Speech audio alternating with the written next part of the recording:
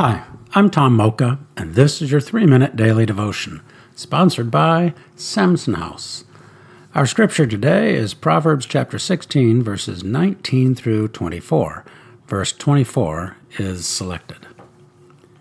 Gracious words are a honeycomb, sweet to the soul and healing to the bones. Let's ponder that. I read an article recently by Dr. Susan E. Brown. She says, chronic stress, excessive worry, and sustained fear create health issues, including the disruption of neuroendocrine functioning and weakening of the bone. It follows then that the opposite of those emotions and situations would be good for the bones, if not only for the absence of the negative influence, tranquility and peace are good for the bones. There are many ways to promote personal inner tranquility and peace: meditation, prayer, yoga, and regular walks in the woods, to name a few.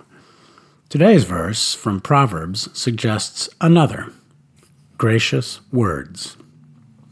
We don't usually think of what and how we speak as a pathway to peace, but our words are so powerful they can impact our health and that of others.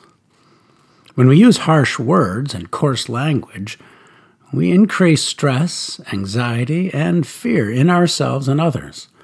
When we use gracious, kind words when speaking with others, we promote peace and health. How easy can that be? Better health by using nice words. It reminds me of that book by Robert Fulghum. Everything I needed to know, I learned in kindergarten.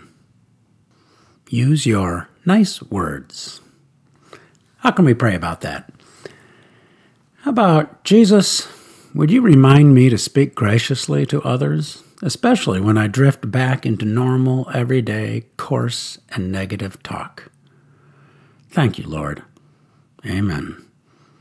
And thank you for listening. I hope you have a great day.